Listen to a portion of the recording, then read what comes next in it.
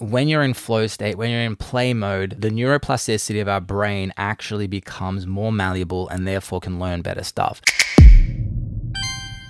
I've always hated that saying, find what you love and you'll never work a day in your life, because it's just complete bullshit, really.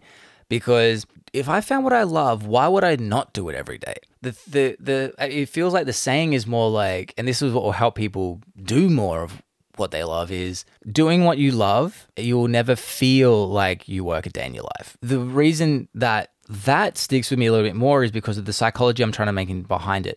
If you're approaching, I never want to work a day of my life, what's going to happen? You're never going to work a day in your life. You never go and want to do anything. You're going to search for things that only give you pure joy, but unfortunately make you homeless, such as going to the beach all the time, doing whatever. But instead you go, if I found what I love and I find fun in the activities, finding fun in the processes, learning, uncovering new things. How do I grow? How do I expand? How do I meet more people? How do I improve in how I'm talking? How do I improve my content? How do I constantly level up? If that is where you're finding the fun, you will work every single day, but you will get better. You will see progress. You'll enjoy yourself. And as a result, you're just going to get better. And if you never feel like you're working, but you are working, the neuroplasticity of your brain is also going to become a lot better at learning stuff. We've heard about things like flow state and play, that when you're in flow state, when you're in play mode, the neuroplasticity of our brain actually becomes more malleable and therefore can learn better stuff. And I guess a parallel to that is if you're stressed, you're not going to learn. So if we're constantly trying to find what we enjoy, and if we find enjoyment in the actions, not the outcomes, what ends up happening is we're going to want to do more. And then when we want to do something, we end up learning it quicker, learning it more effectively, and learning it in a grounding way. And now I don't feel like I'm working, but I'm fucking working. I have never met someone who is successful.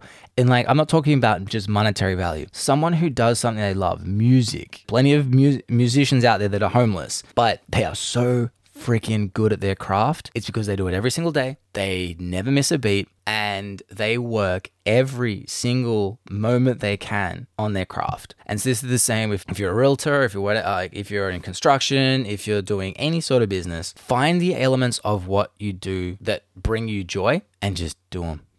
Do them. Is it growing it? Is it figuring out the systems? Is it the sales process? Is it how do I market better? How do I become more of a leader and someone who's like a lightning rod that's going to pull people in? How do I get better at that? And the more that you're going to be hunting for those things to improve, you're never going to feel like you work a day in your life.